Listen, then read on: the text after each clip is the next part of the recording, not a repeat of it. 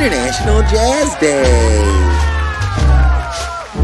On April 30th, International Jazz Day brings together countries and communities from around the world to celebrate jazz and the role that this genre of music plays in fostering dialogue, fighting discrimination, and promoting human dignity.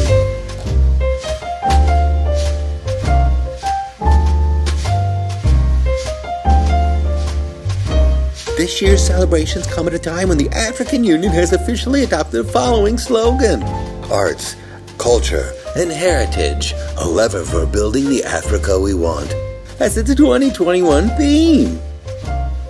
Angola, Cameroon, Congo, Democratic Republic of Congo, Gabon, and Chad will be organizing a series of activities on this day, including, among other things, jazz concerts and an online roundtable on the shared values of jazz for a culture of peace and Congolese rumba.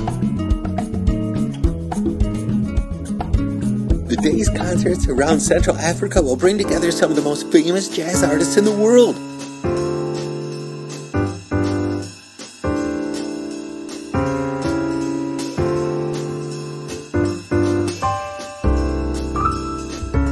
Jazz music is bringing people together and helping to keep hope alive, as the great Manu Dibango said in an interview he gave to UNESCO in 1991. Music is the most spontaneous, natural form of contact between one person and another.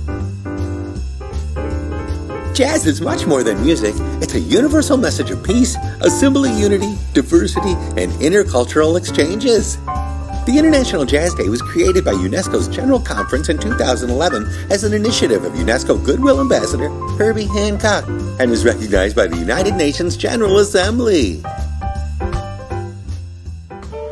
Did you know that in the 1800s, jazz blossomed in African American communities in the South, born from a combination of blues and ragtime?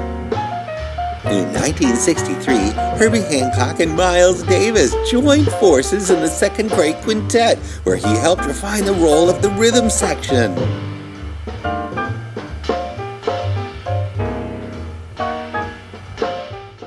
In 2012, the very first International Jazz Day was held, featuring high-profile programs in Paris, New Orleans, and New York.